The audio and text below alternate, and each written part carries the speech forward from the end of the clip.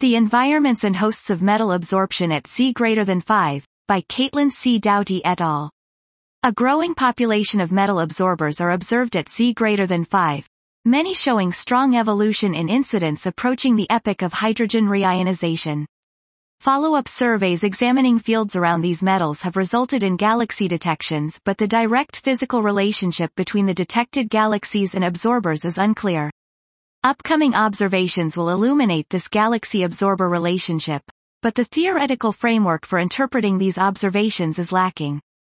To inform future Z greater than 5 studies, we define the expected relationship between metals and galaxies using the Technicolor Dawn simulation to model metal absorption from Z equals 5 to 7, encompassing the end of reionization.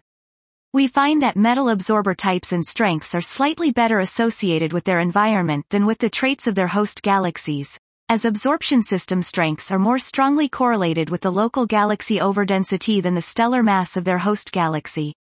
For redshifts prior to the end of the epoch of reionization, strong high ionization transitions like CIV are more spatially correlated with brighter galaxies on scales of a few hundred proper kpc than are low ionization systems, due to the former's preference for environments with higher UVB amplitudes and those ions' relative rarity at C greater than 6. Post-reionization, the galaxy counts near these high ionization ions are reduced, and increase surrounding certain low ionization ions due to a combination of their relative abundances and preferred denser gas phase. We conclude that galaxy-absorber relationships are expected to evolve rapidly such that high ionization absorbers are better tracers of galaxies pre-reionization while low ionization absorbers are better post-reionization.